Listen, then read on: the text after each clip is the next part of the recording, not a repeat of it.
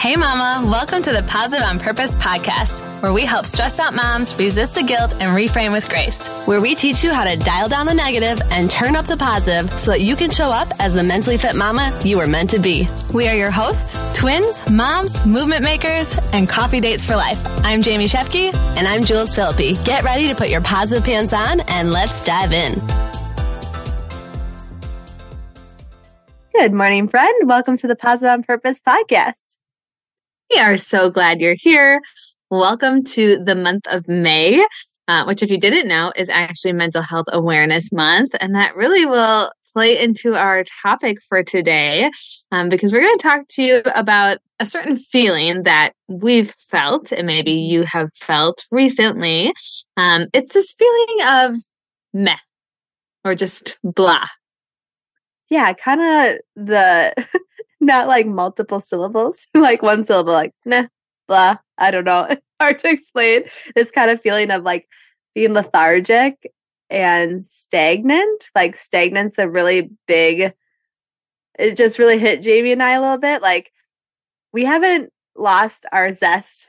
We haven't like lost our hope and optimism, but like, you know, there's seasons and states of life that just kind of feel this way, kind of like, ugh.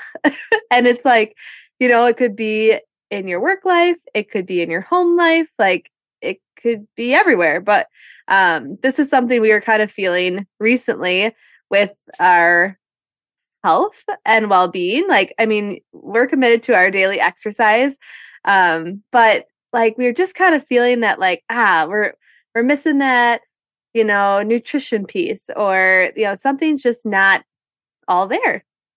Yeah, I think there was this feeling of frustration, and we'll share this a little bit further into the conversation, but it didn't feel like we were fully moving forward or like making progress like we wanted to, not only in health journey, but in our business and here with the podcast and such. So and we came across, this is actually a topic we've talked about before on the podcast. And it's this feeling that we've been talking about is labeled languishing in the science of happiness, in, you know, psychology and research based. If you follow Adam Grant, he is the podcast host of Work Life, the Work Life podcast. And then it was also on Dr. Laurie Santos, the Happiness Lab. So they were doing an interview together.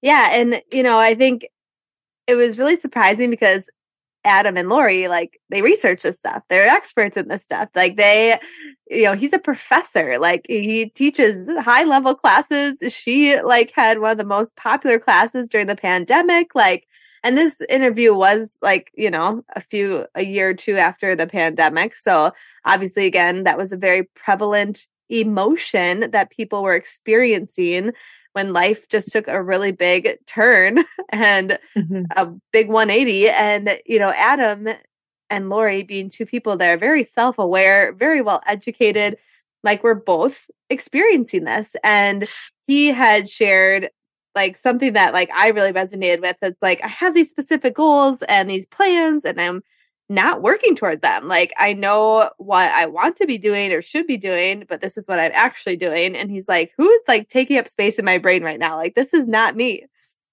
I think it's really unique too when you just said like, you know, they're experts in their field and whatnot. Like that's where I think our frustration was. Like we are the health and fitness experts, or, you know, like the professionals. And, you know, why is it that some things weren't like feeling where we thought they could be, or, you know, that type of thing. And he quotes Dr. Is it researcher, doctor, professor? But it's Corey Keyes. And this is in the Science of Happiness book that I had done my certification through, but you have this spectrum of well-being, and most people think of it just on either side of the spectrum. So there's flourishing on one side, you're feeling great, you're in the groove, you're thriving. And then over here, it's, you know, mental illness, it's anxiety, it's depression. And so I love how he talked about that languishing is sort of that neglected middle child and why I think people tend to not talk about it or maybe label it or however you want to put it is he had mentioned that it's much more invisible. It's like this absence of emotion. Yeah, it's like it doesn't show up in your daily life and like it doesn't have the same urgency or intensity as like depression and anxiety would. Like people who might be suffering from that like are looking to take action and like change and like, get better. But people that are in this like stagnant, position can't like quite see that until like there's more research and talk about this. And like I love that he said, like, it's kind of like, I'm not sick, but I'm not well. Like, it's a sense of like aimlessness or joyless. But again, like, he was still active, still optimistic, still had hope. Same with Jamie and I. Like, we still are committed to movement every day, doing our personal development, all those things. But it kind of felt like we were below our normal level of productivity or like just not the high level that we want to be at. And we've talked about that here too with like our morning and nighttime habits, like where we want to be. And again, this postpartum season, Yeah, so well, and I think is interesting because he said he was feeling this. He labeled it, I think, himself for languishing. And then he had someone reach out to him asking him to write an article because this theme was coming up. And again, as Jules noted, it was, closer to when the height of the pandemic was happening and such. But was saying, or what was neat about it was, okay, it was published and the feedback was insane that he got like, for like weeks or months after it was published, like people were talking about it, but he, wanted to start a conversation because again, as we said, it's not always recognizable or it's more invisible to see, but someone had, challenged him a bit that like, it was like talking about seasons or talking about maybe the time of year. Mm-hmm. He was like, I'm not languishing. It's just, I'm just not going outside or against the pandemic. Like there wasn't a lot to do. So right now I'm just like dormant, if you will, like a volcano or I love the analogy, like a plant in the middle of winter. It's not going to try to grow. It's not going to try to move forward. So it was kind of like a profound alternative, he said. However, he also wanted to note that, be mindful not to have for it to be a self-fulfilling prophecy. And I just had mentioned that to Jules. I'm like, I feel like after a while we've said like it's a postpartum season, it's hard, we have 2 kids and all that, and you're like, you never want to feel like you're just saying, well, this is how it is and this is all we can do about it. So I think like most things that we bring here on the podcast, it's encouraging because Jules said, when you have a disease, a disorder, you feel like your back's up against the wall and you got to do something about it. And I think that with languishing, this is encouraging to know that you can do something about it. And we're going to share that with you to get out of it.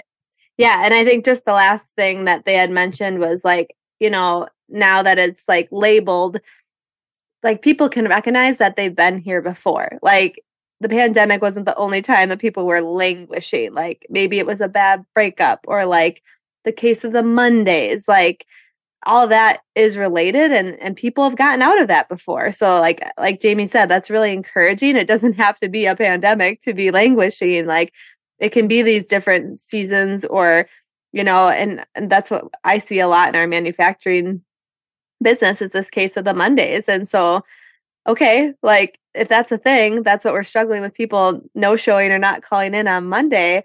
How can we help them with this? And how can we help you if you're feeling kind of this meh, blah state? And thankfully we got an acronym and we got some tips from Adam Grant. Yes.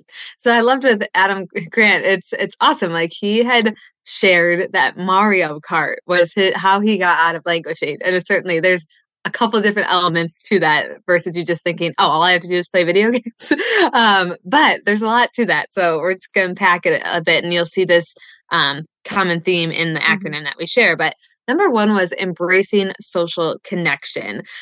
So certainly that was something that we all struggled with, being able to have during that time where things were shut down. And I think that's where Jules and so we just literally started a 21-day challenge today with our community for this exact reason. We need that extra social connection. We need that extra accountability to get us out of this stagnation that we feel. Yeah, and with the Mario Kart example, it just kind of started with Adam Grant's family. So like his sister was in a different state, his kids were obviously home with them, and all of a sudden the family, they could play this on the Switch or whatever on the internet. So it's accessible for them all. And they're competing against each other. And he's like, all of a sudden, like, I'm yelling at the screen and like our competitiveness is coming out. And my sister's like, having fun, and the kids like the next day are like, Dad, when are we going to play Mario Kart? So like they were socially engaged, and like it was like fueling their relationships. And with even socially engaged, so that word engaged, so they also were like totally absorbed in the activity, right? They're excited. He's like, it's competitive. And that feeling of total absorption is what we've shared here on the podcast of flow, what the Science of Happiness calls flow. You are just so immersed in what you're doing. Time flies by. You tend to overlook like, oh, I haven't drank water in a while. I haven't gone to the bathroom. Like flow increases positive emotions. I love that. This is actually really funny because Jamie and I have given my husband Mike a hard time about playing video games. Like, I can't believe you can play like that late into the night or whatever, just lose track of time. And it totally makes sense. Now, he did say that he was losing some sleep because he was doing some of these things prior to Mario Kart, like binging, like, Netflix or whatever. And Dr. Laurie Santos was watching Jersey Shore, like we don't want to get in this state of, things that aren't whatever, things that are trashy. Like you want stuff that's going to be, Yeah, she had said flow isn't a one size fits all. Like there's a good flow and then there's junk flow. Yeah. And I was like, oh, that's such a good way to put it, because what's good flow is also what we are going to touch on in this term of mastery, how you can find flow through mastery. Yeah, so like learning like a new skill, right? Yeah, like something that's challenging you that you have to like expand your skill set. And like, like if somebody like his sister like wasn't good at Mario Kart, like he said actually after he had written the article, people were asking like, how do I increase my skills in Mario Kart? And he's like, that is not the point. His call to action there was you have to find what flow is for you. Like, it's not like that's how it was for him. I think it's unique. Like we've talked about this in the Science of Happiness, where like, if it's too hard, you're going to be frustrated. If it's too easy, you're going to be bored. So like mastery is kind of finding that middle ground that, again, like Jill said, it's challenging. You're starting to feel confidence because, I feel like there's this sense that you're starting to succeed at something. Yeah, he did say it's like competence, like to like, again, because he was frustrated that he wasn't obtaining or like achieving his goals. So like mastery is like getting after the goals and like actually seeing them through. Mm-hmm. Yep. And then the second one was mindfulness. So there are 3 M's. You got to love that. So mindfulness, just like being fully present in the moment and being fully aware of what's happening, which I think kind of explains itself, right? Yeah. Mm-hmm. I think it's cool too, because with, I think mindfulness, they had just talked about like, there's just so many distractions. Like when you were home and you weren't able to go out and, whatever, like you could find every distraction there was like in your house. And, so when you're immersed in flow, you're not as easily distracted, and you can be more mindful that way too. Mm-hmm. And then the third one being mattering, which we have another acronym like we explained. So there's some crossover here, but like he said, like I actually was able to connect with my sister better. She was pregnant with twins, living in a different state, and I couldn't really support her, not being able to leave the house or like whatever, visit her. But like, I felt like I was, at least connecting with her and contributing. And it was meaningful. My relationships that matter, like, This made me think of when we learned to play Mexican Train this year. And then we brought it, Cody and I brought it to Jules and I's, birthday celebration that we did with our husbands, and that's exactly how I feel. Like it was mattering because we were all together. There's that connection. We were totally distracted. Yeah, in a good way. Like and like it was also a bit of mastery because there's strategy behind it too. So I thought that I love it. Yeah, that was a great example. And this acronym we had found in an article was the PERMA model. So PERMA, P for positive emotions, which Jamie had talked about too with like flow, right? That kind of goes into the next one as well. Engagement, whether again that's socially or just engaged fully in the activity. R for relationships, so that connection piece. M for meaning, mattering, meaningful. And then A for accomplishments, which I think can go back to mastery and, accomplishing goals, accomplishing the plan that you set for yourself. So our challenge to you is to find what your flow state is. And again, like, here's your encouragement. If you're feeling this way, you're not alone, as we like to say. There's nothing wrong with you. Nothing. Yeah, you're not broken. And yes, like there are tangible things that you can do that can help bring you out of that. Find that social connection or accountability.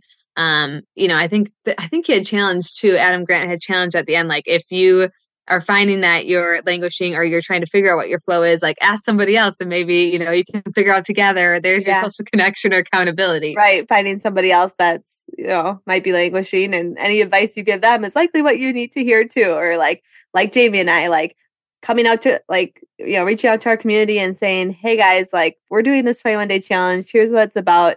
You should do this with us. Like, number one, it's more fun with others. Like, again, create those positive emotions by doing something fun, doing something challenging, that, challenges your skills. And,